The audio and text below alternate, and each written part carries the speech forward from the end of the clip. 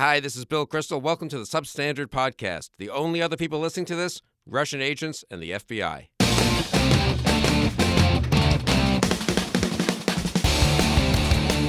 Look, I like you guys, okay? Especially you, okay? Don't feel bad about that, but I like you guys, so I'll tell you where it is. But first, I need to see something, okay? And it's gonna involve both of you. I'm not gonna lie to you. It's gonna get weird. 2 dragons.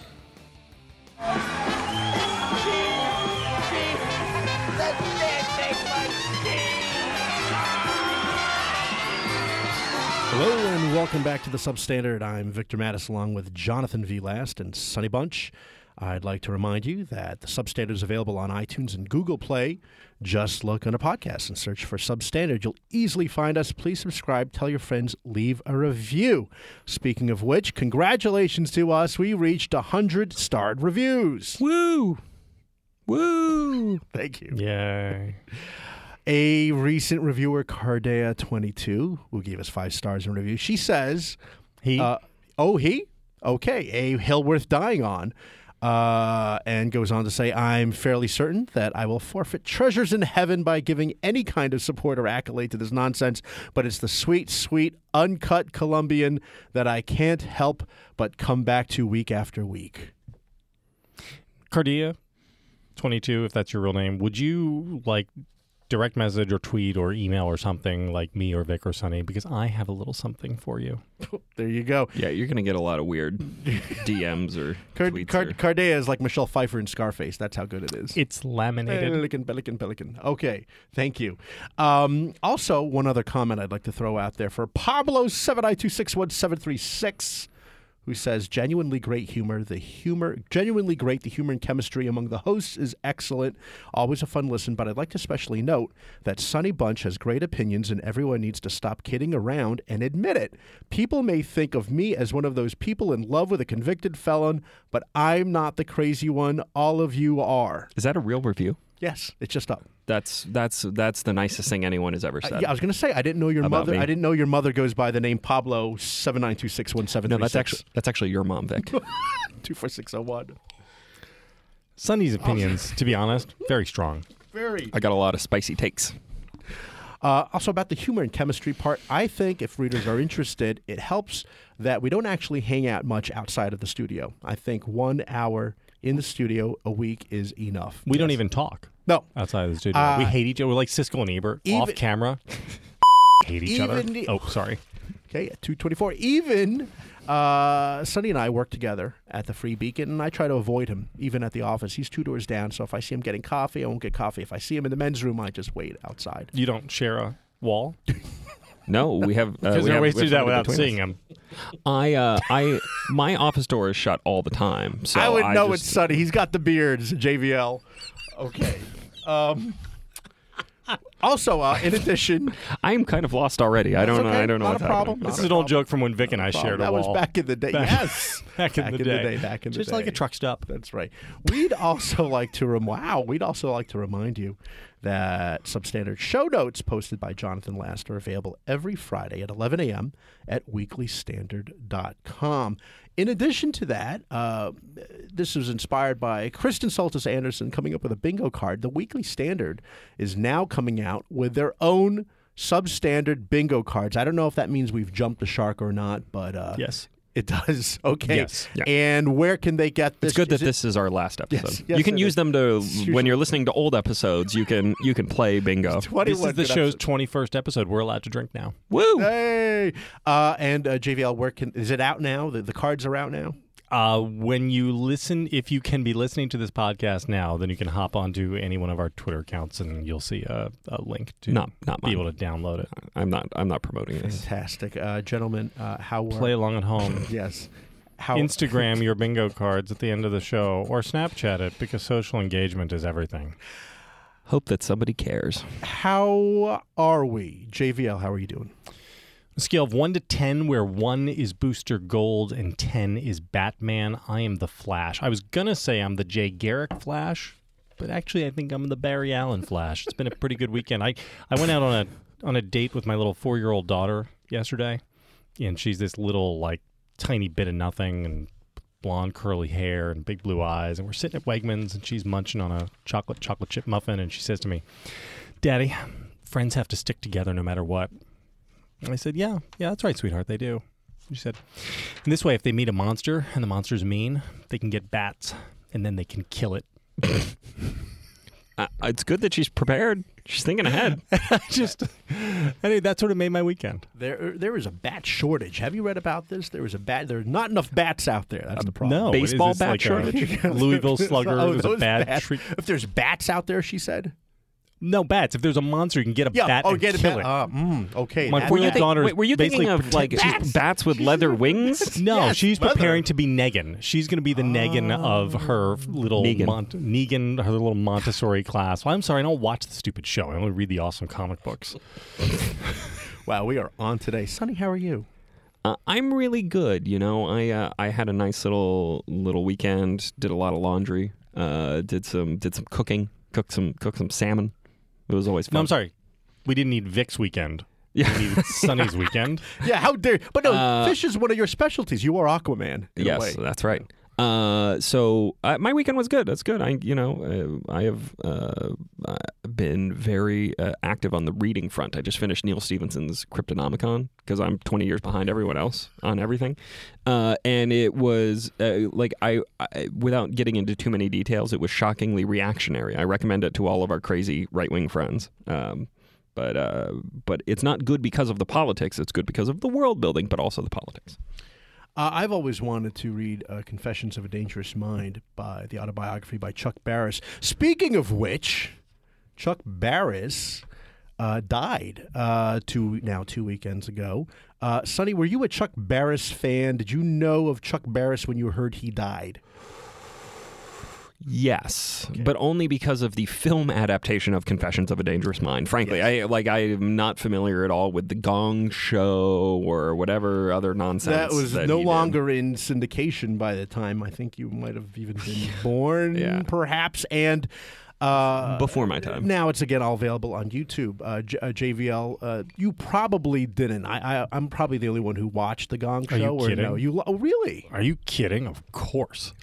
If you want to understand the 1970s in America, and you only have 90 seconds to figure out everything about the decade, just pull up any 90-second clip of the Gong Show, and that tells you exactly what this country was for a decade. What surprised me, actually, when I heard the news was that Chuck Barris was still alive. Oh, yeah. I thought he died 30 years ago, or like of an overdose. Overdosed in an alley. Very strange. I saw an interview with him on YouTube recently where he was reminiscing on the show, and even in his 80s, he looked the same.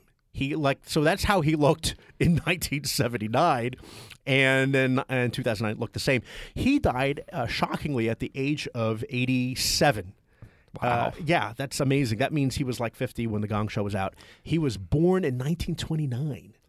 Can you, for 30 seconds, describe for anybody listening who might not understand it what the Gong Gong Show was? Yeah, because it is like, you imagine like, hey, this was on television in America on a broadcast first of all, network. Again, and I did a little bit of an obit for him in the Free Beacon. He started off, he was always kind of connected to show business. He was like an NBC page. Then he was a songwriter. He created the dating game and the Newlywed Game, which is famous for all those double entendres. You can see how it's right up my alley. They were, but he didn't host, or he no, did host? No, he was behind Bob the scenes. Eubanks, yes, right? That's correct. Or was he the Newlywed? Yes, and he Another he was producer. Totally creeptastic guy. Yes, exactly. Boy, and Bob Eubanks was creepy. They were always using the phrases "making whoopee." That was the big deal. Yes. That's how they can get away with it. But then again, as you mentioned, he came up with the Gong Show, which was ostensibly a talent show. If you can believe this was NBC daytime. That's when it ran. And think of it sort of as a Bizarro with a voice, which is what is The Voice on NBC as well, maybe. And you know how the Voice works, where you have the 3 judges, and they sit with their backs to the performer. And then at midway through the song, one of the judges slaps down this buzzer. They turn around to say, "Hey, I like your singing, and I want you to be a part of my team."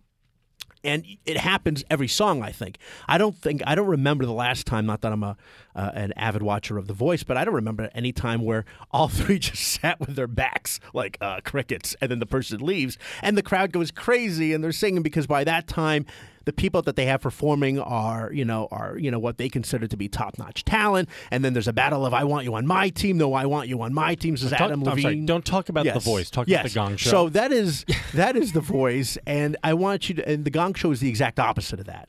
The Gong Show is how long can you stay up before somebody hits the gong to say you're awful. And so if The Voice has all the beautiful people on singing beautifully, the Gong Show was people who were really not beautiful. They look, obviously it took place in the 70s. They looked like they were just picked up off the street. And the judges were terrible. They were crazy, and they were B+ at best. Like Jamie Farr from MASH, he was a judge all the time. Mabel King Every from fifth episode. Yes, Jamie Farr Mabel was King on. from What's Happening. She was a judge, and of course the famous J.P. Morgan, Sonny. So this is like white people's Live at the Apollo. Kind of, but it was a mix. But coked up. Yeah, but but it was a mix. Everybody's Jimmy coked up. Walker was a judge. You know what I mean? Gene So- the Dancing Machine. Yeah, was Gene, an another African gentleman who a was very popular. heavy set fellow. Okay. And in fact, the Gene Dancing Machine segment, it would always happen in the middle, and Barris would pretend like he didn't know it was happening, and they would interrupt the actual talent show for a singing and a dancing routine. A dance-off? No, Gene the Dancing Machine is a guy. He was like a prop guy. He would come out and just literally, start this is dancing. like Subas from 30 Rock. And people like, would coming out.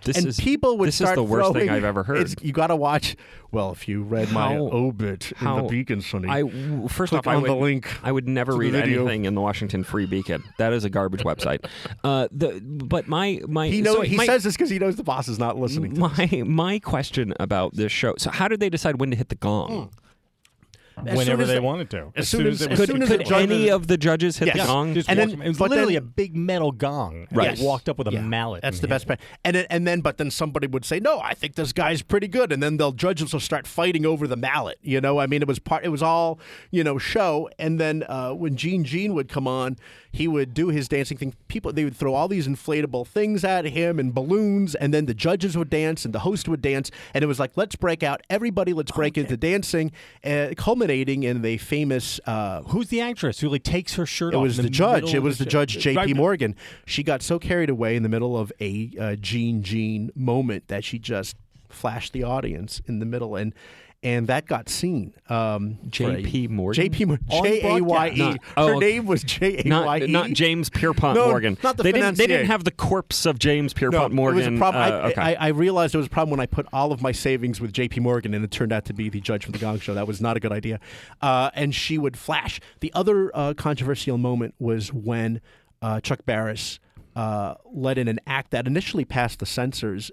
They were called the Popsicle Twins, and they were, I'm going to say 20-something girls, but dressed up to look like they were teenagers, and their only act was to sit on stage eating a popsicle. In what manner? Very suggestively, JVL.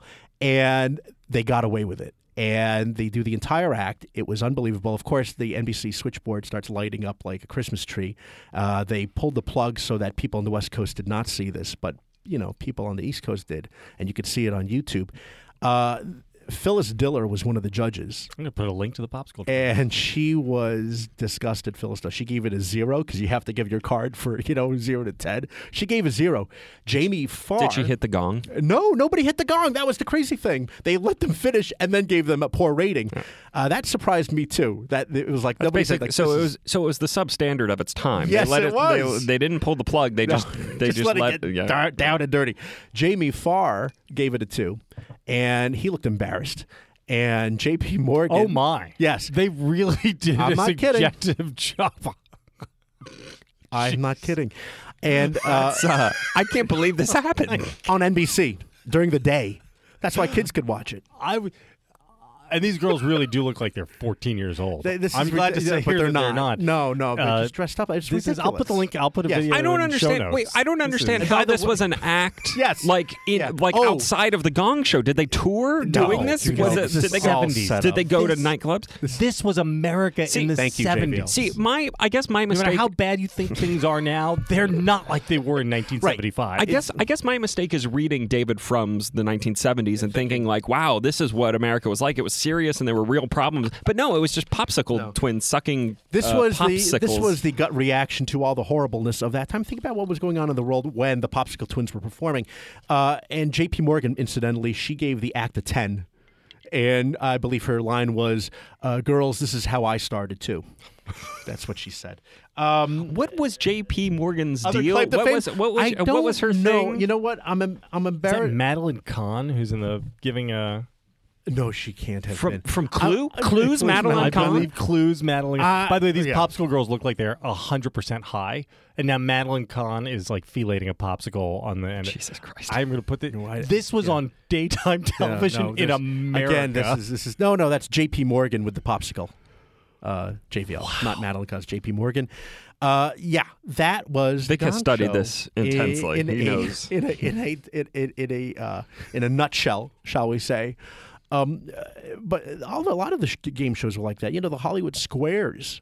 They would ask, the questions that, the jokes they would tell, they were ethnic jokes, racial jokes, molestation jokes, and they were all in on it. And the women would make jokes about it. Rosemary, formerly of the Dick Van Dyke Show, she would be asked a question about, somebody's getting molested in a park. What do you say? And she says, I say, why not me? I mean, that was the joke in the 70s. It was like things that you could not get away with today, and I guess vice versa. And it was very unpolitically correct. Humor has become more conservative, really. If you like, more certain, Puritan. more puritanical. Puritan. Yeah.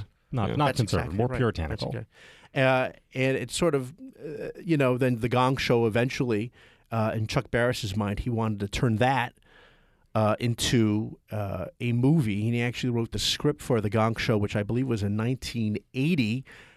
It was so bad that it did not survive the opening weekend. Can I ask a question? When you say he wrote a Gong Show movie, Yes. was it like one of these Jackass movies? You remember the Jackass movies where like Johnny Knoxville was going around and like they were doing their stunts or what? It was like a scripted Gong Show. Yeah, I mean, Scripted the week of, so it was a week in his life getting the Gong Show on air, but scripted. kind of like, it was, I always imagined like it's like what he would have loved is like the Howard Stern movie. That kind of a thing. Oh, like Private Parts. Yeah, like Private Parts. I think that's what he would have loved to have had. Yeah, exactly. So And not only- surprising. It's surprisingly good. And not only pulled from theaters, but for decades did not exist on home video. That's you right. could not get a VHS or DVD of it. If you go back to watch any of the Chuck Barris, when you see him doing his monologue and shtick, he's also a compulsive clapper for somebody. He can't stop clapping. In between every line, he's clapping. It's a very weird thing. Can you explain Chuck Barris? Probably not the cocaine. Yeah, no, certainly not the cocaine. I don't know about that. Yes. Vic, can you explain Chuck Barris's deal? Like he thought he was a CIA agent or something. Yes. Can you just talk about that? In his Confessions of a Dangerous Mind, which is the unauthorized autobiography, as he called it, he was only a part-time TV celebrity, and the rest of the time he was an assassin working for the CIA. And he insisted on this. And I'm going to say probably not. And that was all in his head. Considering the subtitle was the unauthorized autobiography. It was kind of wacky though, but he insisted on it. And then George Clooney, of course, directed a movie starring Sam Rockwell and Julia Roberts and Drew Barrymore and George Clooney as well. And so it's fantastical. I don't know if Barris ever recanted that at any point in time, saying, I made the whole thing up. I actually don't know, and I will look into that. But that was sort of the weird world or the weird mind of Chuck Barris. It's hard to sneak up on people to kill them when you're clapping every 5 seconds. Yes, exactly. But anyway, the Gog Show was obviously a terrible movie version of a TV show. And we are actually talking about other reboots, TV shows and movies that have been rebooted and why. JVL, you saw a reboot of a TV show over the weekend. What a twist! So there were 2 reboots this weekend. Yes. The 2 big new movies this weekend were reboots of CHiPs and the Power Rangers. Not the Mighty Morphin Power Rangers, just the Power Rangers. And Sonny chose not to see these movies. Yeah, I went to go see a classy film by the name of Trainspotting 2, a totally necessary sequel by the great Danny Boyle. And we're not necessary or unnecessary. we're not gonna talk about that today because we really have important things to discuss, like Power Rangers, which JVL saw, and Sonny did not. I jumped on the grenade, and I will now review a movie like I'm Sonny Bunch. Yes, do it. It's so easy. It's not terrible. I'm Ron Burgundy. Oh boy, Go for it. So look, Did you see this alone? no, I saw this in a reasonably crowded no. Dolby Atmos theater. Did you go by yourself? Yes. Yes. I'm not going to let anybody whom I know like catch me dead going to see. What was the crowd Power like in the Rangers. theater? Kids or older people who remember it when they were kids? I don't look or talk to. I literally, because I can now pick my seat on my phone 4 hours ahead of time, I skip all the trailers and I show up as they're doing the 7-minute, this is Dolby Atmos promo reel, and I don't look at who's sitting next to me or near me. I try to pretend I'm alone. It's not terrible. It might even be the Dark Knight of the Mighty Morphin Power Rangers universe. Look, take it as this. This movie is not for us. This movie is not made for us. It is made, in fact, for people who fall in the narrow band of having been like 5 or 6 years old, between 5 and 6 and probably 11 years old during the height of the Power Ranger madness, which begins in 1993. Mm-hmm. And Did you watch that in 1993, JVL? You could tell us. You know what? Oh, okay. What's the Go ahead. time mark? I'll wait. Wait, It's time 20, mark. Hold. 2052. Go I did not watch Power Rangers, but here's the thing. So Power Rangers, Mighty Morphin Power Rangers ran for 3 seasons. The original. Yeah. And yet has left an enormous cultural footprint. It is a little bit, not quite as much like Star Trek, but a little bit like Star Trek in that there's no like giant legacy the way Star Trek has, but there's legacy that everybody in America knows who or what the Mighty Morphin Power Rangers are, whether or not they ever saw them. I watched probably half an episode with my kid brother once, and that's it. And so you get this movie, which is going to be a piece of nostalgia for a bunch of, I would say, low band millennials is probably right. Young millennials, younger millennials, but not that young. I mean, I was 11 when it came out, so I was like, I was just probably too old to really like. So there's a Mighty decade's Morphin worth Power of Rangers. people below your age for whom this will be totally fun. This will be what the Michael Bay Transformers was for me and Vic. Mm-hmm. And you know what? The truth is, this is, for considering this is a show and a property which began with just a pure IP rights play. So Jaime Saban gets rights to a bunch of clips and stock footage of monster battles from a Japanese TV show called, and I'm going to butcher it, Kairu Sentai Junja, or something like that. That's the most problematic thing that's ever been done on my our gosh, show. that's so offensive. I'm trying to use whatever. That's Some cultural Japanese- appropriation right there. And Do you so have to these are do you have to say it like that? 1,000 cars. What you couldn't- That's my impression from Gung Ho. What you guys didn't see. Kairu Sentai Drenje. Here in the studio, he actually pulled out a samurai sword. It was really offensive. I'm offended terrible, and and I did scared. not As do a that. Filipino, I found that scary. So here's the thing. So Saban gets the rights to these fights, and he then says, I'm going to build an English language TV show around them. And so I'm going to shoot like 12 minutes of content with some fresh-faced American kids. Like kind of a Saved by the Bell sort of thing. Kind of almost. Saved by Yeah. the Bell, Yeah. except then we 4 minutes of Saved by the Bell, cut. Now we drop in the Japanese monster footage. Brilliance. And this works, and people come to it. And as I said, so you start with really crap, and you get to this movie where you learn at the beginning that, in fact, the Power Rangers killed the dinosaurs, and that the new Power Rangers are basically come from the Breakfast Club. You have a bunch of misfits in Saturday detention who wind up as the Power Rangers. And it sounds terrible, but it's smarter than it has to be, and it's funnier than it has to be, and it kind of earns its emotional beats, and it moves from moment to moment, and only has 1 or 2 really bad continuity problems. And so there will be a lot of people who like this and who don't like it seriously, but like it because it touches something in them, and it's a nostalgia object, and I'm okay with that. I don't have a problem with it. It's not my jam. It's not any. You of our don't jams. begrudge people their I don't nostalgia. begrudge it because it's not horrible product. This is not something you should look down on, like the young intern in your office who went to see this with their friends over the weekend and is like, yeah, it was totally fun. Don't look down on them for that. They don't earn that. I'll look down on them anyway. Well, sure, you will. But right, Because you're terrible. What is it, PG? PG-13, Yes. I think. Is it? Yeah. Sonny, JVL, you said that Power Rangers was 1993. Yeah. So that would be kind of your target, wouldn't it be, Sonny? Well, so as JVL was saying, the kind of target range of ages for this show when it was on, it came on Fox at the 3 p.m. hour. It was like where you came home from school and you watched it. If I remember correctly, That's I could early be. Fox. No, you're exactly right. But that is like I was just slightly too old for it. I mean, I was. I remember you were already into Truffaut. Right. Well, no, I was already. I mean, look, Truffaut was a little bit below 11-year-old. A little on the nose. Sonny. Frankly, I was more of a Bergman. Ingmar Bergman.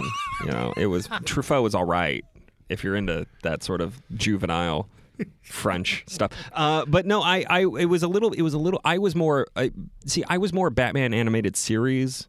X-Men animated series like that I stuck with my comic book stuff, and I didn't quite get the whole Mighty Morphin Power Rangers thing. I was like, wait, why are we going from Saved by the Bell to Godzilla? I don't understand this. I don't like it. It's weird and strange, and all of the effects are terrible, and I hate it. I want it to go away. Yeah, no, it's a perfect moment of like globalization plus remix culture.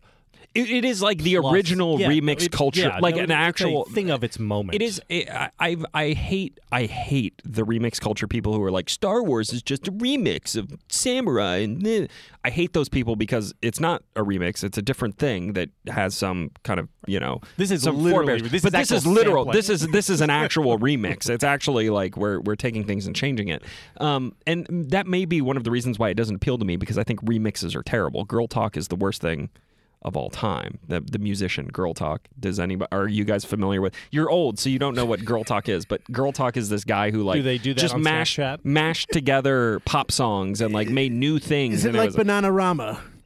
Jesus? Sorry. Oh my God. Could I find them on Yik Yak? Yes, probably. I don't know. Is Yik Yak still a thing? I thought they shut Yik Yak down because it was totally a leading thing. to So the kids at my Montessori school are all over Yik Yak. So Do you monitor the Yik Yak? Do you just have Yik Yak open? Always. Do you want to see what Like what the yicks- Matrix. What Like the yicks are Matrix, yak? the Yik Yak's just always streaming down past my face. So you were saying, Sonny. I don't know what I was saying. The point is, I was never a Power Rangers guy. I was more of a like superhero cartoon. In like the early 90s was like this kind of weird golden age of superhero cartoons where you had the Bruce Timm and because you couldn't do them in movies yet. right. And there's a lot of these people actually. Their writers, their training ground was in those shows. What interests me about this more is the entire idea of not remaking but porting things off of television into a movie theater for like much removed. I mean, there's one thing. So there's a thing which is a long-standing tradition going back to like the 50s. You have a popular television show, and so you just take a supersized episode of it and put it into a movie theater. They did this actually with the Adam West Batman. But to wait 10 or 15 years for a generation to go Or the by X-Files. and then try to reinvent a property is an interesting thing. And people do it for both good reasons and bad reasons. What are the good reasons that they do this for? Well, the good reason is because you have an idea for a piece of art, a piece of cinema art, that you understand you cannot get greenlit unless you tie it to some pre-aware property. So 21 Jump Street, I would say, is the perfect example of this. 21 Jump Street does not need to be labeled 21 Jump Street. It is a fish-out-of-water buddy cop / high school comedy / adventure action movie that nobody in Hollywood would have dared sign off on if it hadn't been attached to, hey, it's 21 Jump Street. And so there are some things like that. But we have this mania for what they call in the industry pre-aware properties. And I find it, sequels fall into this, or anything that has a sequel is this, and the other thing are remakes. And I don't know. What do you guys think of it, Victorino? Are you in favor? Are you anti? Well, most of them seem to be bad. Maybe you can help us, JVL, later with if there were any that you thought to rank them. Were good. Oh, can we rank them? Goodness, ranking them. Ranking. I was going to say to go back a little bit about the Power Rangers. It did obviously well enough. It did $40 million at the box office. I mean, it's no Beauty and the Beast. Beauty and the Beast did $88 million on its second weekend. Second week. Yeah. Okay, that's crazy. $40 million for Power Rangers. But CHiPs, which is a reboot, of course, of the 70s, 80s TV show, that did $7.6 million opening weekend. I imagine from there, all the power in Dax Shepard's hands won't be able to save this movie. I think it starts at 7 points, and then it's minus 40% of that for the following weekend. Yeah. I mean, fortunately, it was cheap. It was a cheap movie to make, I think. The problem with CHiPs is that it is based on a property that has no real nostalgic value. Are people really into, like, CHiPs? No, but don't think of it that way. Think of it this way. Had that movie not been tied to CHiPs, would anybody even have heard of it? Right. And I think the answer is no. Yeah. The only reason anybody in America even knows that it was a thing was because people were mildly curious. Oh, hey, they're making CHiPs into a movie. And this is the truth is I almost can't blame Hollywood for it. I think it's kind of the media's fault. The media's fault? The media rewards studios who do these remakes and reboots and porting over with lots of attention because they have to write about movies. We have this big entertainment complex which writes about Entertainment Weekly and Empire. Give me and something. A million different movie websites like Film Drunk and Slash Film and Act 4 and Culture 11 and all this. Hey. Yeah, I'm looking at you, Bunch. Hi. And so what we do is we reward by writing about these things prospectively because otherwise, what do you know about a project? And the answer is nothing. You know who's writing it, you know who's directing it, you know who's starring in it, but that's basically it. But if the studio has told you, hey, it's a remake of the A-Team, then you know, hey, look, they're remaking the A-Team. And so the studios are not wrong that you can get some baseline level of media interest, which translates into free advertising dollars for something that is a pre-aware property. But what you're talking about is not really a media problem so much as an audience problem, right? Because audiences aren't interested in reading about things that they don't know what they are going to be reading about. Look, Sonny, if you want to say that the problem is that people are garbage, you're not going to get me to disagree. Yeah. Well, I mean, that's if that's what a you're really baseline trying problem. to do That's a baseline problem. The real problem is that everyone is garbage. I want to get to the root causes here. And the root cause is that all of you people are terrible. Well, you do talk about these TV shows, and I was thinking about three of them, Starsky and Hutch, The A-Team, and Bewitched. Bewitched obviously is not from the 70s, from the 60s. Why, right? And but you can attach a star to it. You keep the budget under somewhat control. You can gin up some money for that, right? So Bewitched and Starsky and Hutch actually have rational reasons for existing.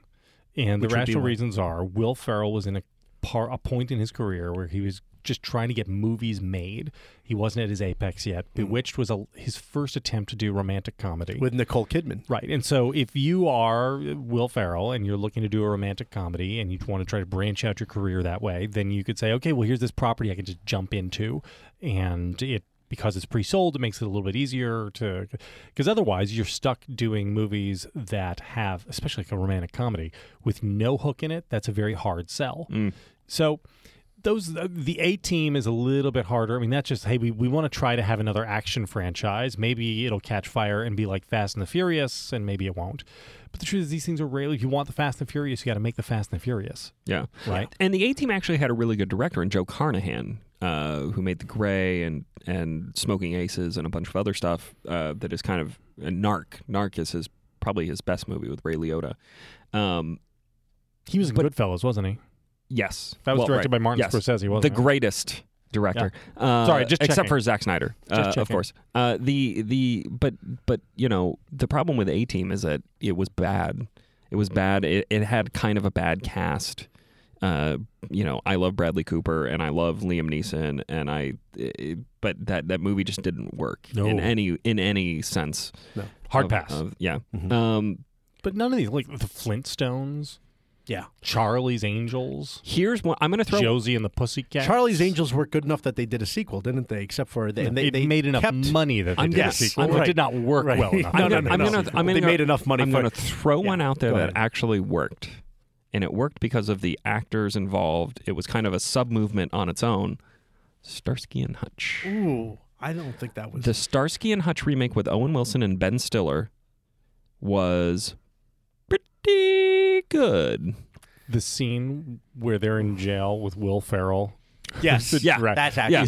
That scene alone. Let me see your belly button. Right. Oh, the dragon wants to come out. No, I mean it's and fantastic. Vince Vaughn, Vince evil Vaughn, Vince evil Vaughn, Vince is Vaughn. the put upon dad Because it's- / gangster. Exactly. Because that movie worked because it was part of that whole kind of... Yeah, we will watch Owen Wilson and Ben Stiller together Right, in anything. Exactly. What was that called? They weren't the Brat Pack. They weren't the Brat Pack. They were like the They had a Frat name Pack. for it. The Frat Pack. That's what was that. Was that them? I don't know, but I don't love know. it.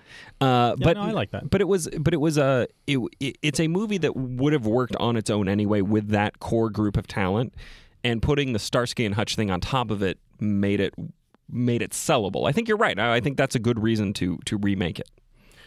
Isn't it true they're coming up with a Magnum PI? Is it for TV, though? A remake of that? I read that somewhere as well. I think that would I don't be know. a terrible idea. The river does run both ways. There's a whole giant list of movies that get turned into TV shows, like Fargo and Animal Kingdom. that's right. And That's right. I mean, so this is...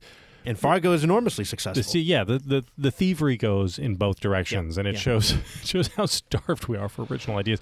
It makes you appreciate somebody like Christopher Nolan, who only makes original movies, all the more. It is interesting, though. The Fargo TV series is very different from Fargo the movie. It's just kind of set in the same area, and it has some elements from the movie where you have, like, you know, where did the bag of money come from, et cetera. But, like, the show itself is very, very kind of unattached to... Or the series is very, very unattached to the film, and it's really good. It's really well acted. It's really well directed. I don't know if you guys have watched it, but I highly recommend it, and I'm very excited that it's coming back in a month or so. That's great. I don't watch TV. Fargo the movie is right up there. Again, I've mentioned this on several occasions. It's really right up there for me. It's one of my favorite movies. If it's on, I'll leave it on. Wow. I'll leave it on. Way to go out on a limb there. You like Fargo? Wow. That's bold. I remember seeing this bold, when nobody knew what it was. I saw it at the time and in the theater. Sonny, you might have been in grade school, so they probably couldn't get it. You couldn't get in. So was that before? 95. Was that This was before? 95. Did Fargo win Best Picture? No, it did not. That was the problem. Did the It Coens should win have. Best Director? Frances McDormand won, I Yeah, think, for I can't remember. Best Supporting Actress. Or Best Actress, she should have. The other problem that always drives me crazy, of course, are classic movies from the 70s and the 80s that are fine on its own. Leave them the way they are. Leave it be. They're classics. And still, Hollywood feels compelled to do a reboot of those movies. And so I have just a short list. A ranking? A ranking. If Vic? you will. Yeah. Okay, Ranking. good.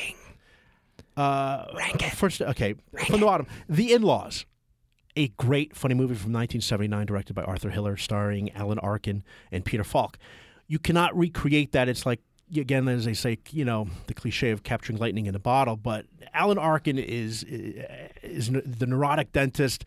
Peter Falk is just nuts, and he works. You know, their children are getting married. Falk secretly works for the CIA, and Arkin is, of course, your Joe Average guy. I mean, this dentist, he's neurotic, as I said, and it's crazy. And Ed Begley plays the CIA, you know, handler in the Latin American country, and it's nuts. And they tried to remake it with Michael Douglas and Albert Brooks, and I like both actors, but there's no need for that, and it was just terrible. Okay, Lady Ghostbusters, obviously. Don't have to get into that. It's just Ghostbusters, Vic. Lady Wow. Ghostbusters. Lady Ghostbusters. I Very thought that was the problematic. name. I thought that was the name. Footloose. You can't beat Kevin Bacon. And God, did they remake Footloose? yes, I forgot about that. That's a terrible idea. And John Lithgow, for that matter. And it's of that moment. It's of that era. And taking on these Christian evangelicals. That was the big thing, you know, at the time. Bible Belt. Of course, Ben-Hur. Obviously, one of the biggest flops, maybe of all. Is it up there, Sonny? It's up there. Yeah. In terms of like money spent to money recouped, very Just big. A terrible idea. Don't mess with Charlton Heston. You just can't do that. Well, of course, they did that with 10 Commandments as well, but I didn't add that to my. That's an dishonorable mention. I think that was also a and, TV series, wasn't it? They didn't. I don't think they did the 10 Commandments in movies, did they? No, Gods and Kings. I mean, with Christian Bale. Yeah. No, that was Exodus. Or Exodus. well, yeah, Gods and Gods Kings. and Kings. Yes. No, that was bad. Wait, that was bad. Yeah, that was bad. That was bad, but it was actually not terribly unsuccessful, if I remember correctly. Yes, that's right, and it was Ridley Scott. Ridley Scott. He'll Ridley get you, Scott's he'll get in you his. some miles. I mean, He'll get you some miles. you say what you will about a Ridley Scott film, but they are very well filmed. They look that's good. True. That's true. For me, however, the most upsetting movie of it that was recently rebooted was Arthur. I really liked the original Arthur with Dudley Moore and Sir John Gielgud and Liza Minnelli. Crazy. But it just captured New York in the 80s. For me, people are going to say this is crazy. I'm sure if John Podhoretz is listening, he'll say this is crazy. It's the bookend. You ready for this? It's the bookend to Edith Wharton's Age of Innocence. Is Arthur. Thank you. Hold on. Let it sit there. I'm stirring it. Okay, let it distill. The point is, what you saw. That reference is too highbrow for me. That was too highbrow.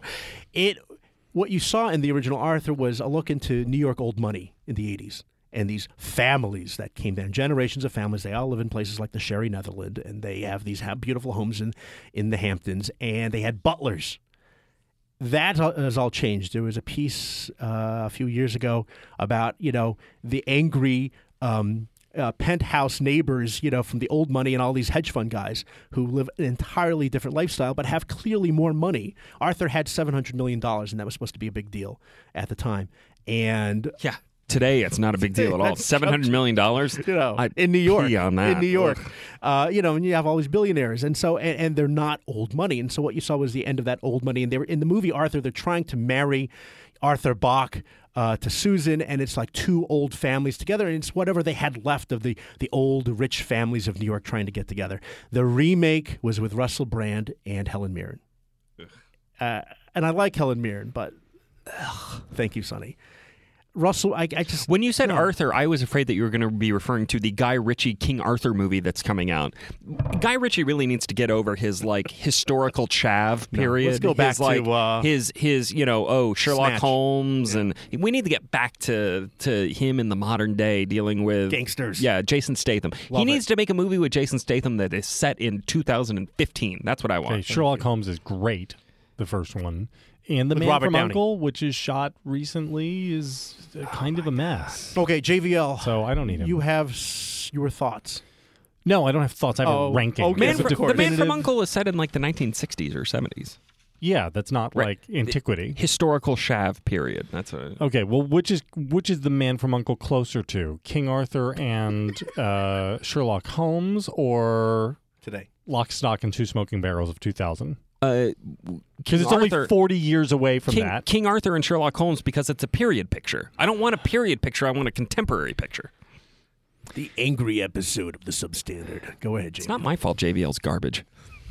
Herewith are the three best TV to movie adaptations. What are we even calling them? I'm just making sure Sonny didn't mute us. At some point, the only thing unmuted will be Sonny, and we're talking on for minutes. Okay, go ahead, JVL. Yeah. Just go. To be honest, that'd be a good show.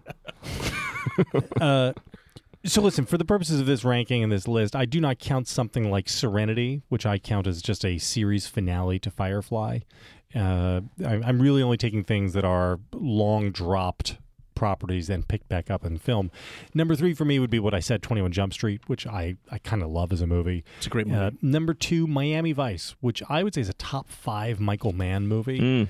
And this could have been made with any set of character names, with any title you want on it. The only reason to stick Miami Vice on it is because Mann has a connection to the series, because I think he produced, right? He was the executive producer. He didn't actually direct any of the episodes. I thought he directed 1 or 2 of them, no? He may have directed the pilot, but my understanding, if I remember correctly, he did not. Somebody who I'm sure will chime in on Twitter and tell me I'm wrong, but I'm pretty sure he did not direct any episodes. Well, I take your word for it. But aside from that, there's just no need for that movie to be called Miami Vice. I mean, it's fine that it is. It doesn't take anything away from it. You didn't have a problem with the audio? You're trying to start a fight between me and my hero, John Podhoretz, and I'm not going to take the bait. But John Podhoretz was right that the audio mix is muddy. He's right about that. That's why you have to watch it 10 times, which I've done in the last year. Miami Vice is great. Number Great 2. weapons. Number 1, The Fugitive. Oh, yeah. The Fugitive is great better than the entire series. It takes the TV concept, it distills it and perfects it. It's not really an action movie. It's not really a thriller. It's actually a love story. And that's because everything in that movie gets anchored by the first 5 minutes where you get Richard and Helen Kimball together in their house. And if you don't buy that relationship, then the rest of the movie is just generic action product. But because you do, and because it is sold so perfectly by Celia Ward and Harrison Ford and the screenwriter Jeb Stuart, who wrote Die Hard. Yep. No surprise, the guy who wrote Die Hard knew how to put together this movie. Because that works, everything in this, the emotional stakes are high throughout the rest of the movie. And what happens is you are moved through tension, resolution, relaxation, tension, resolution, relaxation, but it gets amped up throughout. You see the entire mystery play out through Kimball's eyes so that you're never either in front of him or behind him. You're never playing catch up. You never have the benefit of knowing more than what he's doing. And you get the iconic character of the Marshal. Played by Tommy Lee Jones. Tommy Lee Jones, great, but again, the writing is there for him. Tommy Lee Jones did not come out with every outhouse, hen house, and whorehouse on his own. That was not an ad lib. So you put all that together, and for me, it's basically a perfect movie, and I love it. So it transcends whatever the TV series really was. It's perfect, the best of all time. I would just chime in and say that the generic action stuff also works really well on its own. Like Tommy Lee Jones being like, "I don't care." Right. Oh yeah. Is such a great tossed off line, and the fact that did spawn its own sequel, totally unrelated to Harrison Ford and all that. Just with shows Robert Downey Jr. as a villain. Maybe people the only forget time about in his that. career he's been not heel. counting the kind of teen year stuff. What was Less Weird Than Zero. Science and Less than Zero. Less Than Yeah. Zero, he was. Yeah. Anyway. Heel Robert Downey Jr. I think he was just playing himself in Less Than Zero, but go ahead. But Fugitive is fantastic. I remember being extremely skeptical, like, how are they going to sell this to me? Because, okay, I don't know if I can get into this. And sitting down, and the payoff is so great as well. I mean, it's a terrific payoff. It's fantastic. And with one of my other favorite character actors, Joe Pantoliano. Oh, that's right. No, all those marshals actually. Yeah. So, and this is again genius of writing. They sketch out. I think there are 4 or 5 marshals, and Tommy Lee Jones is the only one who has like real screen time and real lines. But they do little tiny bits of sketching so that you actually feel you understand his whole team. You know who the kid is, who is the tall, who kind of looks like Judge Reinhold. Maybe it is Judge Reinhold. He dies in the sequel. He dies in the sequel, right? He's killed by Robert Downey Jr. That's right. You actually have a sense as, hey, this is the kid who's the natural, who's going to be the heir apparent to Tommy Lee Jones. I mean, all that done in such quick, broad strokes. It's beautiful. I think the challenge for Tommy Lee Jones in the sequel is the guy he was chasing after was a vampire. Oh, it was Wesley Smith, right? It was Wesley Snipes, right? Oh, Wesley Smith. Wesley Smith, the bioethicist. Wesley Smith, the EPPC scholar, not the bioethicist. Discovery Institute, I believe. Discovery Institute, very good. No, Wesley Snipes. Always bet on black. That's different right. Wesley Snipes. A different movie. one, but I'll throw it all in Love together. I can't believe that he didn't make enough money to pay off his taxes. Okay. Great. Corrections, clarifications, additions. JVL. I will reiterate that Cardia 22, you need to email us or text us or tweet at us or something so we can send you your beautiful parting gift. Part of the exciting adventure of getting this prize is figuring out how to contact us and make us believe that you were the person who left that review. Just FYI. Sonny was wrong. False. Ooh. Just Carl says that when Sonny said that they started using CGI in the 90s Disney Renaissance, not true. Wrong. Ugh. It was in the Big Ben sequence in The Great Mouse Detective. Listener Liam Hare, I hope I'm saying your name right, Liam, says that I am way too hard on Don Bluth and then gives like a 900-word essay on the greatness of Don Bluth. I will put it in show notes. You should take his word for it. I'm willing to be wrong. And not a mistake, but a clarification from last week. After we went on air, somebody published the Beauty and the Beast trutherism about how Belle would have been much better off marrying Gaston as opposed to the Beast, and how this all ends with her being guillotined within about 36 months Oh, yeah. of the conclusion of Beauty and the Beast. I'll put that in show notes, too. I think might have been in last week's show notes, but just go read. This is fantastic. It's really good. It's all about placing Beauty and the Beast within the timeline of the French Revolution and understanding that all of a sudden, hey, wait a minute, she's going to go marry the rich 1%er who has no friends and a castle by himself. How's that going to work out? Substandard listener Steelers at Steelers Slob asks how to say some actors' names. I'm going to give this to Sonny since he is the professional movie critic, and then I want to hear Sonny's pronunciations. Steve Buscemi, Amanda Seyfried, Kieran Hines, Chiwetel Ejiofor. Do we disagree with any of that?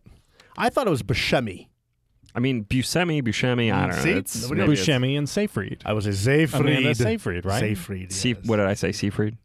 I think so. And Sonny, I don't know if you remember this, Sonny. You and I used to say Ciaran Hines.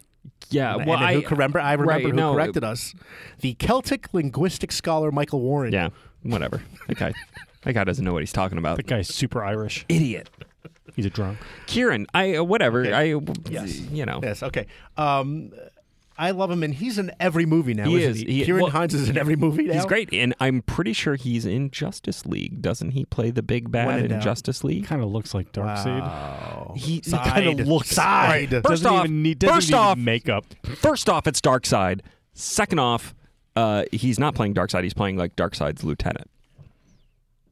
I don't know who that is because I'm not a DC nerd. You're the DC nerd. Kieran Hines. Ciaran Hines kind of looks like a person who is drawn by Jack Kirby. Bam. Wow. All right, that's a good nerd. Good nerd. Right? There you go. I think Kieran Hines would be great for a Douglas MacArthur movie. He just looks the part. Of course, that was already done with Liam Neeson, wasn't it? He's still the best Julius Caesar of all time. Oh, great Caesar. I Great mean, Caesar. his turn on Rome. Yes. The first season of Rome is arguably the greatest season of television that HBO has ever produced, really good. which makes it the best season of television of all time, right, JBL? Very possibly. Yeah. The first season of Rome was amazing. I never watched anything else, actually, because the first season was so good that I was like, okay, well, this can't get any better. You just stop watching TV after that. Well, I There's stopped no watching more TV. Rome. I stopped watching Rome. Also, substandard listener Stephen Philippi sent us an email saying that he's been following us on Twitter for a while now and has only been listening to the podcast for the last 2 months, but he loves it. Keep up the great work. And he wanted to direct us to truly awful Disney movies that we did not mention. He said a couple of years ago, a few friends and I, he says, decided to watch all 53 Disney animated movies at the time in chronological order. He says the 5 that were made after World War II are fairly unbearable. He mentions You don't have to read the whole thing, Yes. though. We could put that in show have notes. to mention Saludos Amigos, Three Caballeros, Melody Time, etc. Thank you. But he also says, here's one, The Adventures of Ichabod and Mr. Toad from 1949. I assume those are 2 different movies and not The Adventures of Ichabod and Mr. Toad. Ichabod, the Headless Horseman. Don't and the cross, Mr. Toad's don't Wild cross the Ride. bridge, Ichabod. That was my Mr. Toad impression. Okay. And he also suggests, troublingly, he says, not waste your time on them, as your time would probably be better suited rewatching Sucker Punch. Or maybe not. Don't forget Spirit of the Week, Vic. Yes, of course. Okay. Anyway, he says, better off watching Are we Sucker still Punch. talking about this? God. We're 20 minutes. My God. We are still 20 minutes less than our record episode. So, thank you, Stephen Phillips. Obviously, Sucker Punch is the best Hey, movie did of all you guys time. know that Rogue One came out on video last week? Boo. But not on DVD, yes? That was our most popular podcast, wasn't it? I don't know. You know, I don't keep track of these things because I'm not here to entertain you. That's good. I'm here to Good speak point. my truth. Also, I don't know if you caught this Thank last you, Tommy. week. We were talking about board games, and we were talking about Monopoly. And the Wall Street Journal just announced they are removing 3 tokens. Did you hear this? This is literally like a month old. I don't understand it was why last we're week. talking about this. Thimble, Boot, and Wheelbarrow are This gone. is not last week. This T-Rex, is months. Penguin, and Duck are the new ones. Boo. What were you, JVL? Race car forever. I was the Battleship. Sonny, if there was a There hand was with a battleship? Yes. None of my Monopoly sets had a battleship. Really? I had a little tugboat. Not a I battleship. thought that was a battleship. Okay, go ahead. I was the car, I think. I thought you were the hand with the middle finger sticking out. Oh, no, they didn't have that token. Oh no, that was just me to everybody No at the deals. board. No deals. No deals. Spirit of the week. Sonny, can I trade the Reading Railroad for the B&O Thank you. Railroad? Never. They're the same thing. They're just railroads, Sonny. Don't care. Our Spirit of the Yeah, week. I'll let you do it if Thank you you. toss in a $500 bill.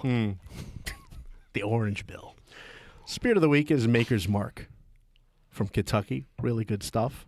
When I was out there, I actually poured a bottle myself and dipped it in the wax. And Bill Samuels said, "It was a pretty good job. If you don't have another job, I'll hire you." So when all this ends, I'm going out to Kentucky to be a wax a wax dipper? Wax dipper. Wax dipper. Those are all union jobs, so that's probably like a $50,000 a year job. Yes, easily. And I have to work twice a week. That is all the time we're giving you for this episode. Questions, comments, complaints, compliments, tweet us at Victorino Mattis, at Sunny Bunch. Again, be sure to subscribe to us on iTunes or Google Play. Just type in Substandard under podcast. We're there. Leave a review. Tell your friends. Don't forget the bingo cards. And also, Substandard show notes will be up on Friday at 11 a.m. at weeklystandard.com. Make sure to tweet at JVLast. He loves to hear from you. He is your biggest fan. Until next time.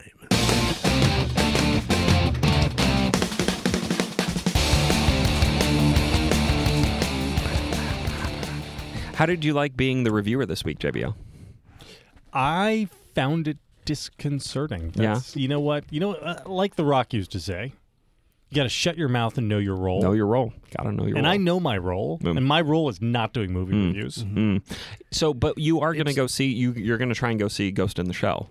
Well, I assume you're going to see Ghost in the Shell because it looks awesome. Ghost in the Shell not screening for critics. What? I'm going to have to go see it. That's a bad sign. I'm going to have to go see it with garbage pleb people. Oh, why don't we do it together and we Thursday. can make fun of them and throw popcorn at them? If you're going to go Thursday night at 7 p.m. at the AMC in Georgetown, that's where I'm going to be. Listeners who get this 6 hours from now, you could Sonny, here's pay me to go to because I have to go see it in Georgetown at 7 p.m. so I can write a review of it that will go up like 5 hours later.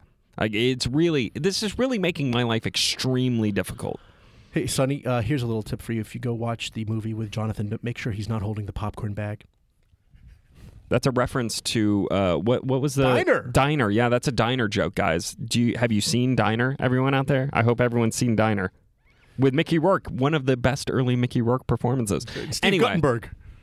Anyway, I'm extremely excited to go see Ghost in the Shell. We can do a joint review next week. I would just like you to review it, and I will sit there and shut my mouth and know my role. You're just going to judge me? Not judging, just learning from, absorbing. I'm sure it'll be fine.